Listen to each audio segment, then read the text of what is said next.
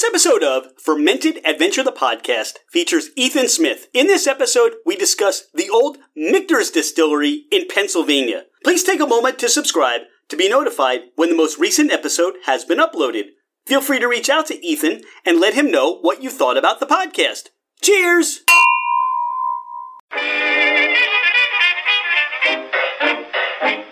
Hello, ladies and gentlemen, craft spirit enthusiasts, and those interested in the intoxicating world of craft distilleries, cideries, meaderies, wineries, and the occasional foray into breweries. It's Rich Shane, and welcome to Fermented Adventure, the podcast, where we bring you the fascinating people that are making the mash, fermenting, distilling, bottling, pouring, and delivering to you some of the finest libations in the world. Before we get started, here are a few housekeeping items.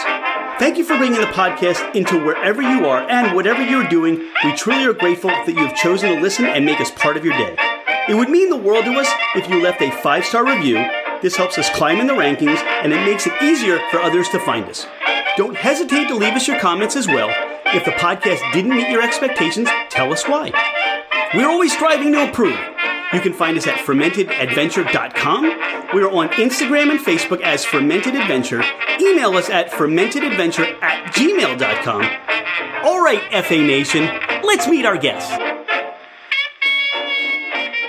He's Ethan Smith, I'm Rich Shane, and we are here in Manheim, Pennsylvania at what appears to be the Michter's Museum.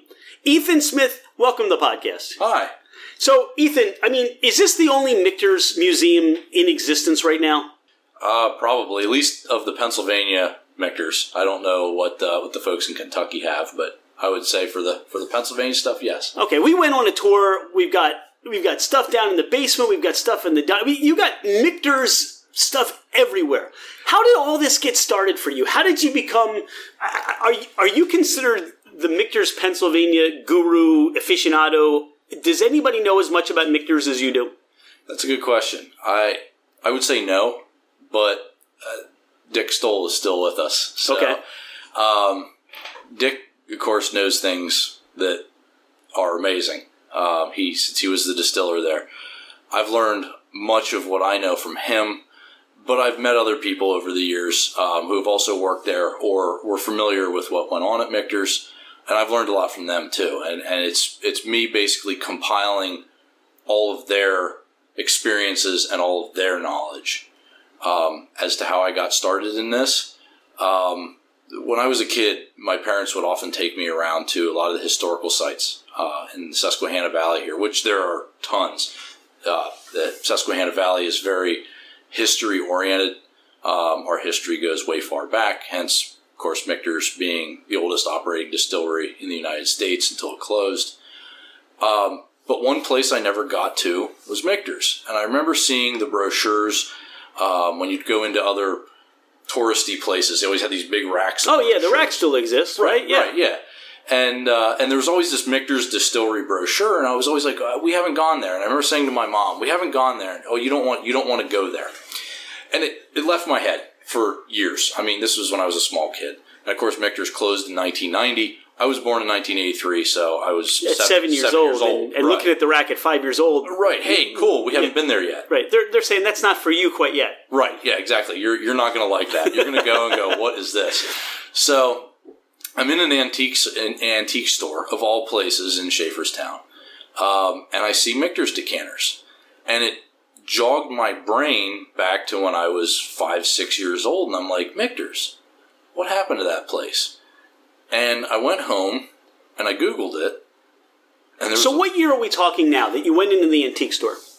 Oh boy, that was 2008, 2009. Okay. So this has been a passion. This has been just a labor of love for you, for everything you've collected, all the information, all the knowledge you've gained. At this point, you're about, you're 12 years in, 13 years into what you've really accomplished. You've really ramped up as far as what you've been able to collect. Oh, yeah. There's you were telling me stories about Penn State decanters and prototype decanters. There's a lot of things you need to know. Yeah. So I was in the antique store, and I'm looking around. I see these Michter's decanters. It jogs my memory. And I go home, I Google it, and there's nothing out there. Nothing. There's mentions of it. There's a couple pictures of decanters that somebody had a a very basic list of decanters, that might be out there. And that was it. And I went, okay, I want to find out more. I want to find out what Michter's was. And I remember vaguely as a kid, too, around 1990 and thereafter when it shut down, you talked to Dick Stoll and he said, Valentine's Day 1990, when they shut down, they literally walked away. They expected to come back a couple days later, a couple weeks later, whatever, with a new owner. And so they just walked away. Well, I remember seeing news stories, the local TV station WGAL. I remember seeing news stories on the evening news about vandalism at the Michter's distillery site, things like that. And, they'd show broken windows, of course, on the news and stuff like that. And I thought, what was that place? And I didn't really understand a whole lot, even at that stage of my collecting, of even some of the things that I had found online about, their products and decanters and this and that. So it was a huge learning curve at the beginning of it. But then as I began to understand things, meet more people, hear more stories, I talk about sometimes in my blog posts pieces to a puzzle. And so those early days, I kind of like it was me opening the box and everything's still in the bag. Where now I have a lot more pieces to the puzzle and starting to make a lot of sense. And Michter's is for being such a small distillery, it was a very complex operation with an incredibly long history. So it started with decanters. I mean, at the time, you have an amazing collection of other whiskeys, ryes, bourbons, and things like that. Were you a drinker at the time? Was that something that you enjoyed? How did you get into that too? Because it kind of follows the whole thread. Yeah, it's like pieces of the puzzle, as you said. Yes, this is a funny story, actually. Kind of. I don't have very good blood circulation, and my doctor said you have a couple options. He said we can thin your blood, but that comes with issues. We can give you other medication to dilate blood vessels, things like that have bad side effects. He goes, are you opposed to having a drink every day? Okay. And I'm like, no. And he goes, I got to be honest with you. And he goes, this sounds crazy coming from a doctor, but he goes, 2 beers a day or like a small glass, a couple ounces of whiskey or something isn't going to be bad for you. It's just what the doctor ordered. I guess it is. There you go. I guess. So that's how you became into whiskeys, ryes, bourbons, things like that? Pretty much. The doctor said, hey, this is what I would prescribe to you? I went to the state store and I grabbed a bottle of Evan Williams bourbon. Okay. How did you pick Evan Williams? I'm just curious. Was it the fancy packaging? How did you choose to pick Evan Williams? Because he was the father of bourbon or something? Price. Oh. No. I didn't know anything at that time. I gotcha. I saw Jack Daniels. I grabbed a little mini of Jack Daniels too, just because I had heard the name. Yeah, you know Jack Daniels. So I grabbed that, and I was like, and then I looked at the full size price of Jack Daniels on the shelf, and cheap me at the time. I'm like, look, I don't know if I'm going to like this stuff. That's $25. Hey, Evan Williams has got a black label too. It must be similar. So I grabbed it because it was like at that time like $12 or something like that. And I sat down and I poured like 2 ounces into a glass and sipped it and went, well, this stuff's really nice. Oh, good. So your first reaction was you actually really enjoyed it. I did, yeah. It really didn't have to become an acquired taste for you. No. I honestly, for my first sip, gosh, this sounds terrible. For my first sip, I was hooked. But no. For my first sip, I have always enjoyed American whiskeys. So I'm sure there are a lot of people out there that are now wanting to know the name of this doctor to get prescribed so they can tell their friends, family, whoever, to say, yeah, you know what, this is what I'm supposed to be drinking because it's good for my health. It was kind of I think it was kind of an off the record thing, and he's like, look, man, it was one of those kind of things. But no, I had other friends that when they were sick, they drink whiskey, and I had other friends that just enjoyed whiskey, and so when it was mentioned to me. And the other thing too is beer has a lot more calories from what I understand than whiskey does, and I don't feel bloated when I drink whiskey at all. No, not at all. And so I went the whiskey route. I thought I'm not drinking as much, and it's a couple ounces, 2 or 3 ounces of whiskey, instead of 24 ounces of beer or something like that. I was like, I'm gonna try the whiskey route, and sure enough, like I said, I really enjoyed it. I love the flavor of it. I do. So you go back to the idea of becoming more interested in Michter's, Mm-hmm. and you were interested in some of these decanters and maybe some of the history. What was your first visit like to the distillery? The first visit was really, it was wild. The owner at that time was a guy named Dwight Hostetter. And this was what year? What year did you go to visit the distillery? 2010, probably. Okay. Like this was like maybe like a year after I got into it, because of course I'm in that mode where I'm just like trying to fit as many. Yeah, you're voracious now. You want to know Right. everything. Yeah, and so I came across some photos on Google that a guy had taken a few years prior. Chris Carlson was his name, and I contacted him, and he goes, "Oh, sure, I have his information." And I think it was Chris that provided me with Dwight's information 10 years ago. It's hard to remember, but so I cold call Dwight, and he definitely was standoffish about it. He's like, well, "What do you?" Yeah, because I'm sure a lot of people are approaching him, or Yeah. he'll get these calls for people that may Right. just want to try to find out if there's still something there. Yeah, Right? right. And at that time, I happened to be unemployed because of the economic downturn that occurred in 08, 09. I meet up with him up at the distillery, and it's amazing. It's because now over the years, things were stolen, things were vandalized, and things deteriorated. In the mid-90s, there was a public sale where a lot of things were sold off, but it was still pretty complete as a distillery. The column still, the pot still, everything was there. Now, what was gone, the small pot still set up that a lot of the tourists saw in the still house. Now, that had been sold off to the Beams in Kentucky. But it was really neat going in the warehouses that hadn't collapsed, going in there, looking at the old wooden structures where all the barrels were, the racks, and going through the old bottling area, everything. It was really something. And because I was unemployed, Dwight needed to do some work on the property.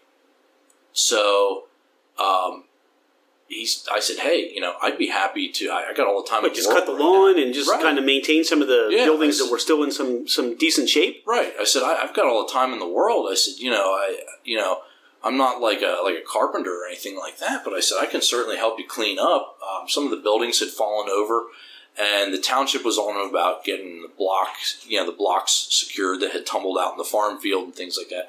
So I spent days up there just stacking blocks on pallets, just cleaning up, cutting brush, running a little Bobcat skid loader, and I enjoyed every minute of it because I was at Michter's and I was doing something. Everybody likes to talk about history and saving history. I wanted to try my darndest to be a part of saving Michter's. What was the thought process there that that he was going to reopen it or just start to do something with it? He wasn't sure. Because at this time, he doesn't necessarily own the name Michter's or the juice or anything that you could put in a bottle. Right. So what was his thought at the time? He was a woodworker, and he had an idea of possibly renting out the distilling portion of it to another distiller, and then he would use the other, like one of the extra warehouses as like a wood shop or something like that. Okay. Never Really materialized. His health went on a downward turn.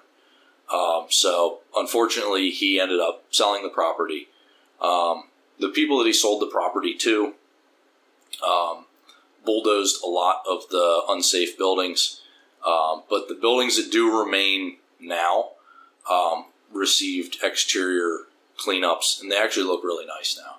And I'm not familiar with what their specific plan is. Do you have any idea of what their ideas that might be for that property, or? From what I heard, and I don't. This is from what I heard. This is all hearsay, right? Right.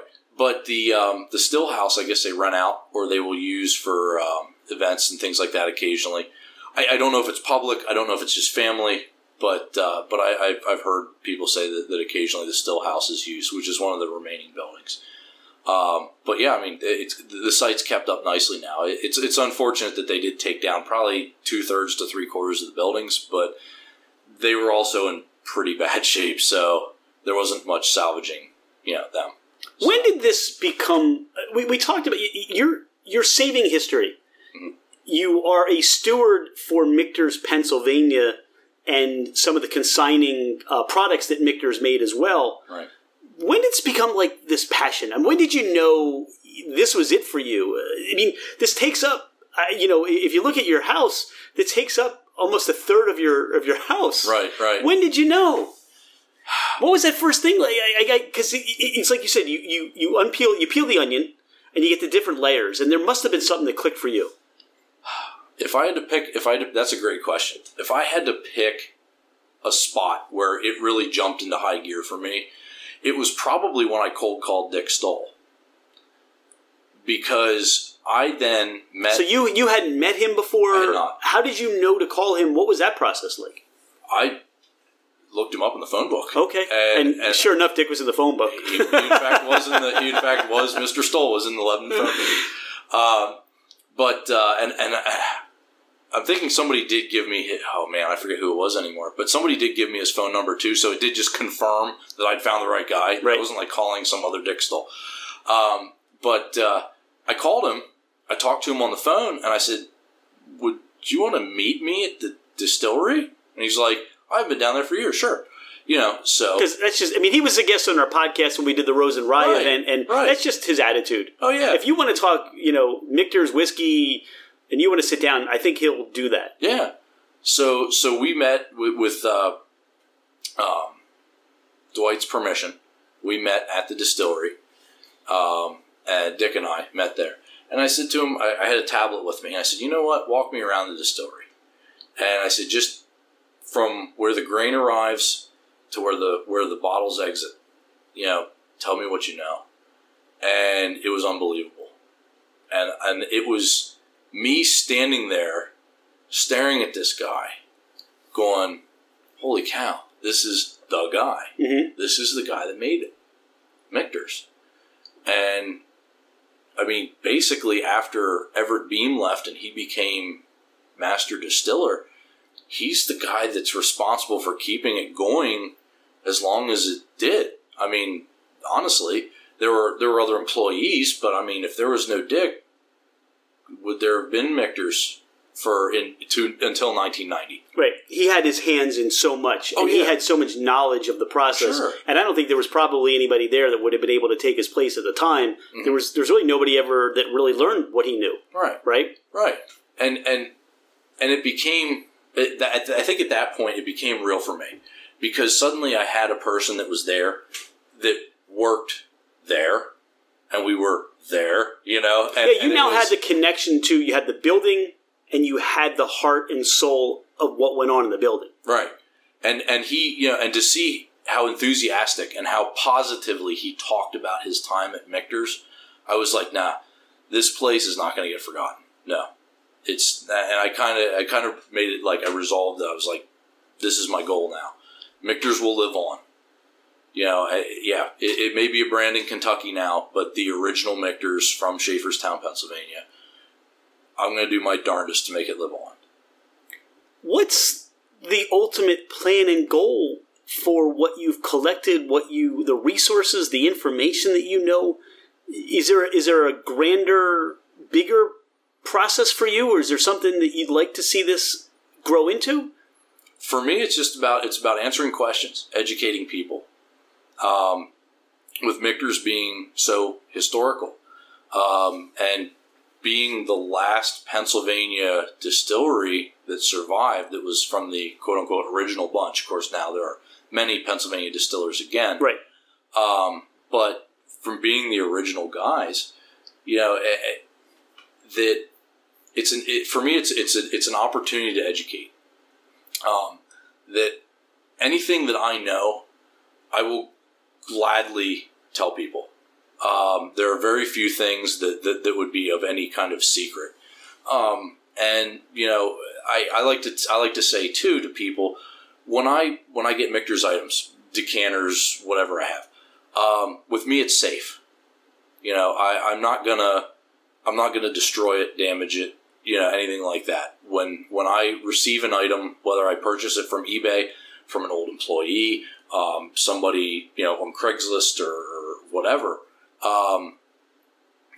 I keep it in its original condition because it tells a story.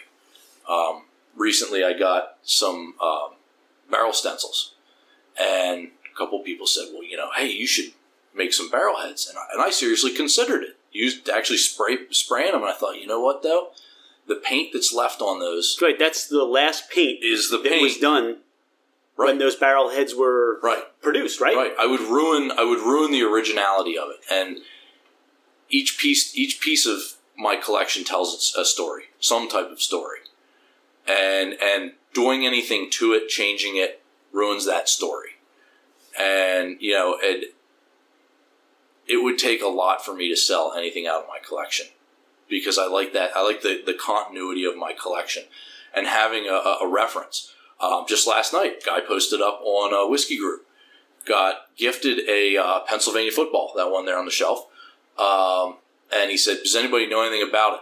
So I gave him the year, talked about the series that, there's a whole series of the footballs, a little bit of background information on it. He's like, wow, that's great. Thanks. And that's what I love doing. Imparting your knowledge, imparting everything you learned and giving people a sense of what they have. Right. Because as we talked, you'll find these things, they'll show up and people have no idea what the value is. Mm-hmm. Now, it may not mean anything to them or have any value. Those stencils could have been the same way. And I came across these stencils, somebody had them in a garage, thought, maybe I can sell them. Right. Or maybe what can I do with them? Right. But now you understand the full importance of what they are. Right. And I'm not here to hoard anything. I'm not hoarding information. I'm not buying this stuff so no one else can have it per se. If I have it, the information is available to anyone. I've had people even ask me for pictures, and I'll come down here and pull the decanter off the shelf, or even if they need, if someone wants information in some of my paper files, I'll scan the sheet of paper for them and send the scan to them. I have no problem doing that. So do you have a desire, Ethan, to open up like a museum where people can come and see all this directly, or do you want to do it online? There must be some thoughts that you have. There's been some discussion, as you know, that I work with the folks over at Stolen Wolf, right? And we've had discussion about displaying various things over there. One of the hardest parts is of course the modern day Michters, because the name is still active technically. That I don't know what kind of legal ramifications there would be if I were to create some kind of specific Michters right. museum. Because now they're talking about, hey, this is our brand. Right. You can't necessarily profit from our brand. Right. But I think the converse. Look, this is the first time I've gotten to see it. We met at the Rose and Rye at Stolen Wolf when they distilled Rose and Rye, and yep. I was taken by all the information you had, some of the pieces that you brought, and just I sensed your passion then.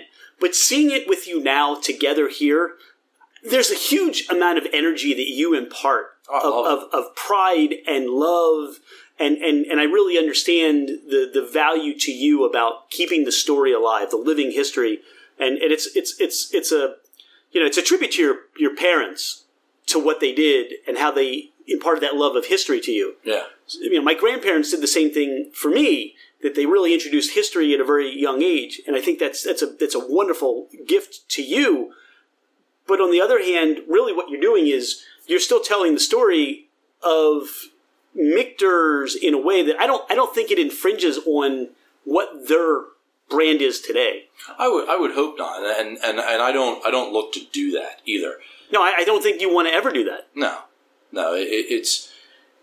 this is the original Michters. It's the Michters, Pennsylvania, and it doesn't diminish anything that they do in Kentucky. The Michters in Kentucky, they make great stuff. In fact, the pot stills that were in the still house that I said about earlier, that the tourists often saw, Michters has those now, and they're using them in Louisville, Kentucky, in their, what is it, the Fort Nelson. Okay, Something like that. The Michters, they're in Louisville. You're the researcher. Like once we get into the modern Michters, things it kind of gets out of my wheelhouse. Okay. But no, they have those stills. They were stored for years in Bardstown, I think, and then Tom Herbruck out in Ohio, Tom's Foolery Distillery, he did if not a full, at least a partial restoration on the stills, and was distilling bourbon and rye on them. Dick had actually gone out there, helped him get them going and everything, which was really cool. But then Michter's ended up purchasing them, and now they're in Kentucky, and the modern day Michter's is using them. So that's cool, that a Michter's is still using the Michter's stills. So what's it like now for you to come across something? You mentioned to me that you've got alerts going on auction sites. What's it like when you come across something that you don't have yet, or has a real great significance when you see that happen? It's amazing because I always feel like I've learned almost everything, and then I find out how wrong I am. Okay, we can always learn something. Sure, right? A great example.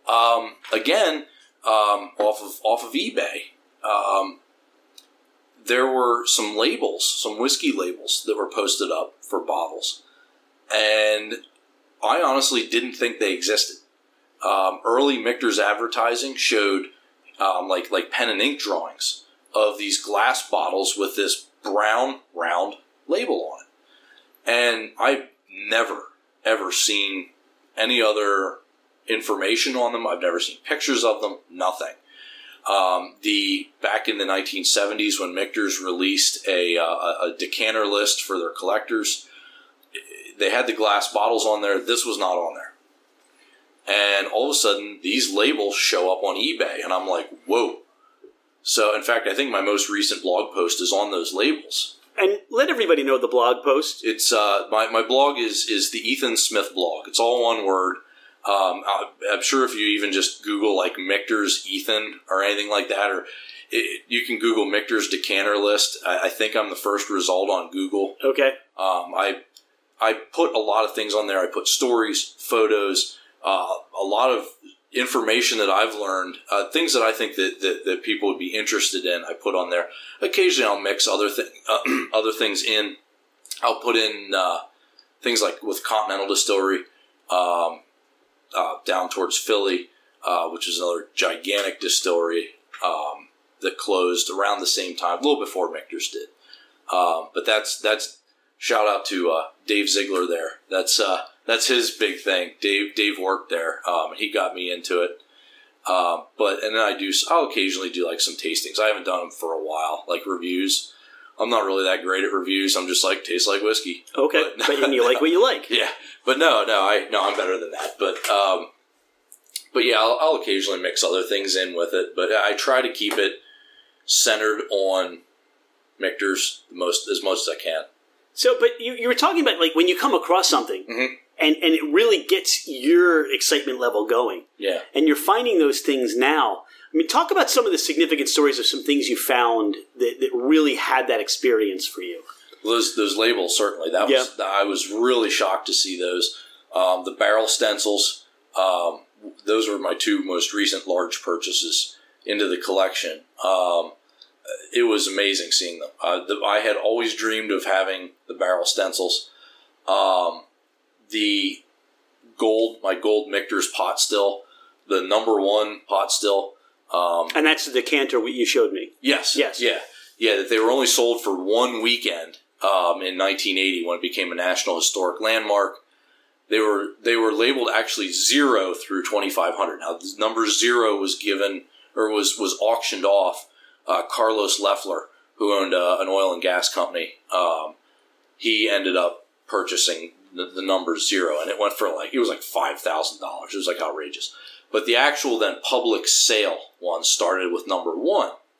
#1 was purchased by Tony Seck of Tony's Mining Company, which was a restaurant in Cornwall, PA, very fancy restaurant. Tony was a Michter's fanatic, and I would have loved to have met the guy, but I guess he passed away many years ago.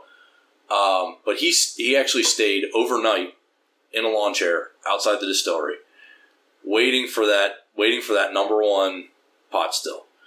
He got it, and they actually, in the Michter's Collectors Society newsletter, they actually even have a picture of him holding it and a little story about it, how he waited overnight and everything. And I was astonished to find it.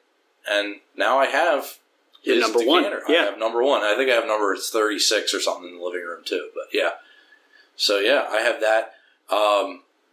Just even finding odd stuff that's not necessarily decanters. Finding with the King Tut. Right. We talked series. about that when King Tut was big in the United States and it was coming around and making its way. Yeah, Michter's cashed in big time. And honestly, it seems that's how most people know Michter's. They go, oh, that's that distillery that made all that King Tut stuff. Right. Well, they made all the decanters in multiple sizes. And, they made buttons and I think possibly shirts. I know they made posters because I have the posters. But they also made these necklaces, these like gaudy 1970s gold, King Tut necklaces. Look kind of cool. And this was years ago. I see a Queen Nefertiti gold necklace that someone has labeled as Michter's on eBay again. And I was like, they never made a Nefertiti necklace. So I contacted the guy and I said, why are you advertising this as Michter's? And it certainly looks like the Nefertiti decanter. I mean, it looks just like it. And he said, well, my dad, I think it was his dad, I believe it was his dad, made the King Tut. He was the one that designed necklace. Right, he was the necklace designer. And he said, well, Michter's wanted to do a Nefertiti one, so he made him one, and they went, forget it. So this is the only one. And I'm like, no way. So he knew enough about Michter's and was able to basically give me information that I was like, this is legit. Yeah, this is absolutely 100% legit. This is not a coincidence. This isn't. So I purchased it, and as far as I know, I have the only one. But and it's interesting. Michter's stuff sometimes pops up where you least expect it. Okay. I was at an antique store in down in Columbia along the river here, and I walk in, and there's a little wooden sign that just says Tours, and I immediately recognized it. The font and it was hand painted. The font, the colors, everything. It was a Michter's Tours sign. Back, if you look at old photos of Michter's, they had literally Tours signs with little arrows everywhere, even on the buildings. So that way, everybody knew where to go. They funneled you right to that jug house, and I immediately recognized it as one of those signs. And they had like $8 on it or something like that. Well, I took it right over the register and bought it. But I couldn't believe it. It was, and that was the first Michter's sign that I'd ever found, like anywhere. And so I was very excited by that, to find that. So, and I've been in antique stores like in upstate New York, and there's Michter's, and things show up. And there's a Michter's decanter, yeah. I mean, a lot of times you run into common stuff, but it's just interesting to see where it pops up. So, obviously you were collecting memorabilia, and you also had a lot of information and things. When did you first have Michter's bourbon? When did I actually first drink the whiskey? Yeah. Oh, boy, when was that? I mean, I know when it was. You're collecting all this stuff. When was the first time you had the whiskey? It was probably like 2 or 3 years into it.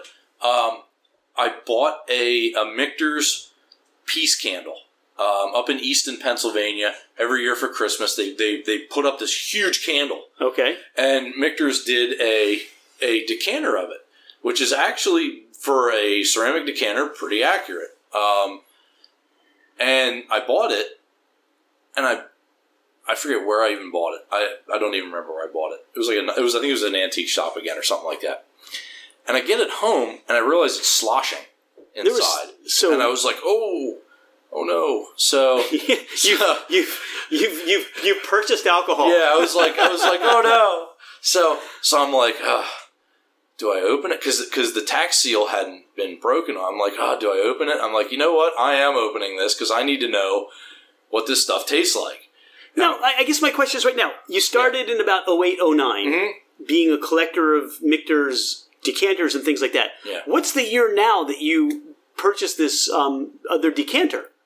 Oh, it was probably 2011, 2012. So 3-4 years. I didn't know what it tasted like. You never knew what it tasted like. Stuff You just love the romance of the distillery and everything else. Stuff could have been awful, and I'm out there like, man, this stuff's great. But no. So I get this home. So you met with Dick at the distillery, and he didn't even give you a taste. He didn't have any. He didn't have any. No. He claims. He claims. Okay. So I won't give up any secrets. But Gotcha. no. I get home with this thing, I open it up, and I pour a little bit out. And, of course, decanters are a horrible way to store whiskey long term. Corks go bad. The ceramic is porous. A lot of the Michter's decanters that I found over the years that I do end up opening for one reason or another, the whiskey's bad. I don't want to say they're all bad, because some of them, it's amazing. But this Peace Candle was amazing. Oh, that's great. Yeah, so that's great. They had good whiskey. It lasted in the ceramic decanter, and you enjoyed what you had. Oh yeah, I sat down, had a sip of it, and went, "Well, this ruins all other whiskeys now." Okay. So yeah, it was an experience. Now you poured us some original. I do. I have Michter's some here. Pennsylvania. How do you come across that? How are you finding that? Is it just in the old decanters or old bottles and people collecting and they're just selling? How are you coming across that? Because we're talking at this point, we're talking 30 years ago. Yeah. A lot of times it's just finding old Dusties and yeah. And I mean, there are of course legal ramifications with buying and selling whiskey. Oftentimes contents tend to be incidental. People literally don't know what they're selling. I purchased full decanters at auction already. In fact, the one time I purchased some up in Lebanon, and I was driving home and had to hit the brakes, and one of the corks cracked on one of the decanters, and I'm driving down the highway, and all of a sudden, like, I smell whiskey, and I don't mean like just an essence, like I smell like a whiskey barrel driving down the highway, and I'm like, oh man, if I get pulled over, I'm going to be in trouble. Yeah, now you got an open decanter. Now I have an open container. I have like a bunch of open containers, so I was like, oh crap, But yeah, again, they show up at odd places. Now, this has been open for about a half an hour now. Yes. And it's really, you kind of get the nose of this as we're talking. Yeah, you don't even have to be near it to smell. No, you really don't. And I would see it's about a foot and a half away from me. Right. So your first experience was just this one ceramic and you really enjoyed it. Mm-hmm. You've obviously, was this before you were prescribed or... the doctor said start drinking whiskey. This is after. This is well after. So yeah, but yeah, it's So I can tell you, I've never had Pennsylvania Michter's before. Well, so this is a treat for me. Thank you. I hate using the word smooth. I know, so do I. But it is. It's smooth. It is. Yeah. It's not. And I hate to say it. I don't know what the proof is. So 86. So you really don't get a lot of ethanol there. Right. You really get the corn that comes out. Mm-hmm. There's a rye content there, the burn of the rye. So you're not getting the burn of the ethanol. You're getting the burn of the rye. Right. How else do when people say, "Hey, you've had the Michter's PA"? What is that? How do you describe it? To simplify it for people, one of the whiskeys that I think that tastes a lot like the original Michter's is honestly Old Forester 86. That's of course an actual bourbon where Michter's is not a bourbon nor a rye because it's disqualified on the grounds of mash bill, and also some Michter's was aged in reused barrels too. Most of it was aged in new barrels. Okay, but you never know what it could be, right? Right. So by that point, you will get variants. You'll find that there are some batches of Michter's that you get. You'll open up a decanter and you're like, wow, this almost tastes like a real dry bourbon. And then the next one you're like, well, this almost tastes like more rye-ish. And I've noticed that with some of the different ones that I've opened. But there's still that overwhelming similarity. This is a treat. Thank you. Mm-hmm. It really is. And to be able to talk about the history of Michter's while drinking original Michter's, this is just something you just want to sit around and talk about all the time. Yeah. Are there, and I can see why you love it, especially being where you are here. So are there things that you haven't come across? Are there things on your Michter's bucket list that you'd love to come across that you hope someday somebody will sell or you'll find? Oh, absolutely. What are some of those things? There are signs out there that I don't have that I would love to come across. Michter's signs. Of course, like I said, I found a couple here and there, but there are even things that I know back in the mid '90s that were sold off during those auctions. The public auctions that occurred at the distillery. I'd love to find some of that stuff, if it still exists. I mean, I'd love to find the actual bottles those round labels that I talked about, that I found recently. I'd love to find those bottles. I don't have one of those in my collection. There are some real oddball decanters out there. I'm trying to work a deal with somebody right now. On a certain decanter. It was made for a car show. And now it was a normal Michter's decanter, but they had slapped special stickers on it. So they changed the labeling. They did specifically for this car show. I'd love to have it. I'd love to add it to the collection. So and like I said, I'm always learning, and I'm always shocked by all of a sudden something shows up. Is there something more recently that you learned that has that shock value to you that you just were really amazed, or just really the hair in the back of your head stood up? Boy, that's a good question. I had recently found online a clip from, I think it was Lebanon Daily News from back in the 1970s about Michter's. And it had a very good history of the distillery on it. And one thing that they noted, and Michter's slapped 1753 on everything. That was what they tout since 1753, things like that. This article, I think it said something about 1729. Okay. And I'm like, okay, that's not consistent with everything that I've ever seen.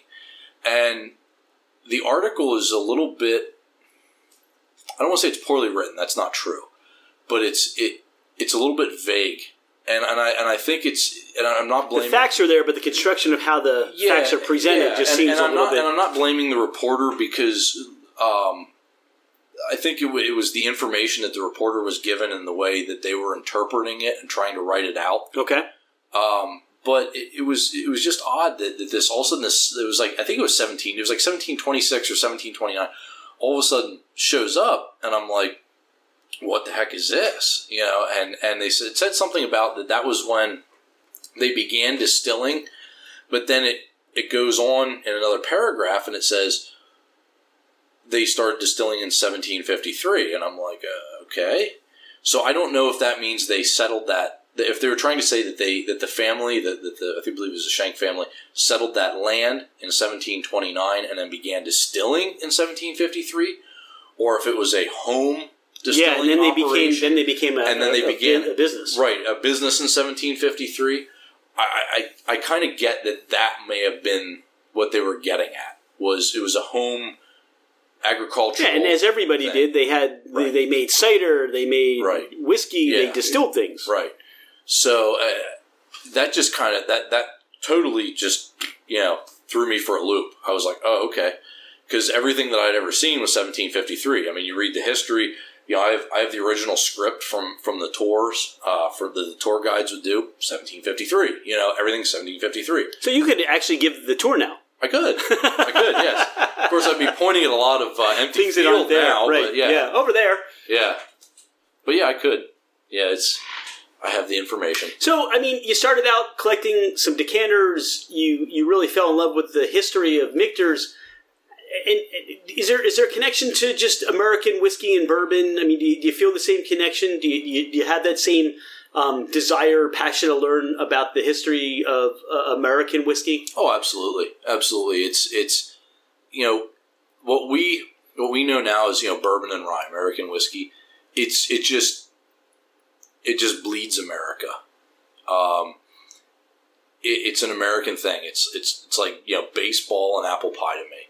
And everybody goes, well, whiskey, started over in Scotland and in Europe, things like that. And I understand that and I recognize that. But we've taken it, changed it, and made it our own. And it's just so, to me, American whiskey is just, it's one of those American things. You know, it's like owning a Ford Mustang and, you know, driving off into the country. You know, it's one of those, you know, it's one of those things. I love the history of it. I love even the science of it that I've learned through this. Yeah, because what has happened for you now is you've almost completed the circle in a way where you've had experiences working at Stolen Wolf, right? And you've done the whole distillation and working alongside Dick Stoll and the Wolf family and everything else, right? And completing the circle for you, that's just got to be, you know, hey, pinch me, right? Oh, working on that still, and that day when we did the Rose and Rye, being able to be involved with that, helping to run the equipment, being part of that team, and that day was fantastic. You know, having Dick Stoll there and being part of the first distillation of Rose and Rye in Pennsylvania in decades was awesome. And of course, the last time Rose and Rye was distilled was by Dick Stoll at Michter's. So it was history coming full circle. And now you get to open up the place, you know, and I realize that we're still in the midst of COVID. Oh yes. And you know, at some point you'll get back over there, but you get to walk in and you get to fire up the still and take care of the fermentation. Mm-hmm. That's got to be just almost like just living this amazing, you know, dream that you never knew you had, mm-hmm. but now that you get to enjoy it and do it, it's got to be just such a fabulous experience. Eric Wolf and I sometimes joke. We talk about distilling being like 90% janitorial, like 10% distilling, because and it's things you never realize until you actually do it. You know, it's kind of like, you know, you watch videos online, you know, of distillery tours, things like that. And it's like, wow, this is really cool, you know, this and that and the other thing. And then you actually do it. And it's still really cool, but it's a lot different than you think. No, it's hard work. And it's not the romance of just... It's hot. It's very hot because, of course, you have a still that is, you know, 200 degrees, you know, right next to you. And, you know, you have all the plumbing and, you know, other things like that. Even when you're fermenting, you're cooking your grain.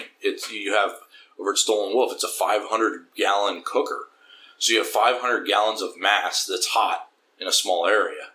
So it gets, even in the wintertime. I mean, this past winter when we were mashing or distilling, the windows are steamed up. We're in there in t-shirts with the door open, and it's 20 degrees outside. Yeah, so it's labor intensive. It is, you know, rolling barrels around. 55-gallon barrels of whiskey are not light. It's just got to be. I getting to know you. Yeah. And seeing now this in person, and hearing the story, it's been a treat. It really has. And like I said, when I first met you, I could feel that energy from you about how you really enjoy all of this, and now I get to see it in person. It's just been fun. Is there something there that we haven't talked about? You know, Michter's or your story that you wanted to share? That's a good question. The only thing that I could really add is if anyone has any questions, if they want any information about Michter's, if you're even curious about it, hit me up on my blog.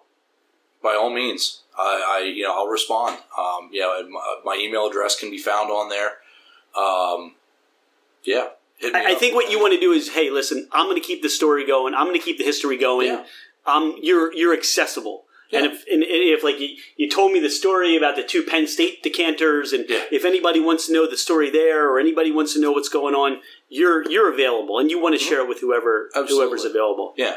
Like I said, I'm grateful. This has been a treat. I know we've been working on this for months, and with the whole COVID thing, and where can we do this? But seeing your own living museum, I'm just grateful. And here, cheers to you, Ethan, and all the work you're doing. And I look forward to continuing our experience together. That sounds great. Thank you. You got it.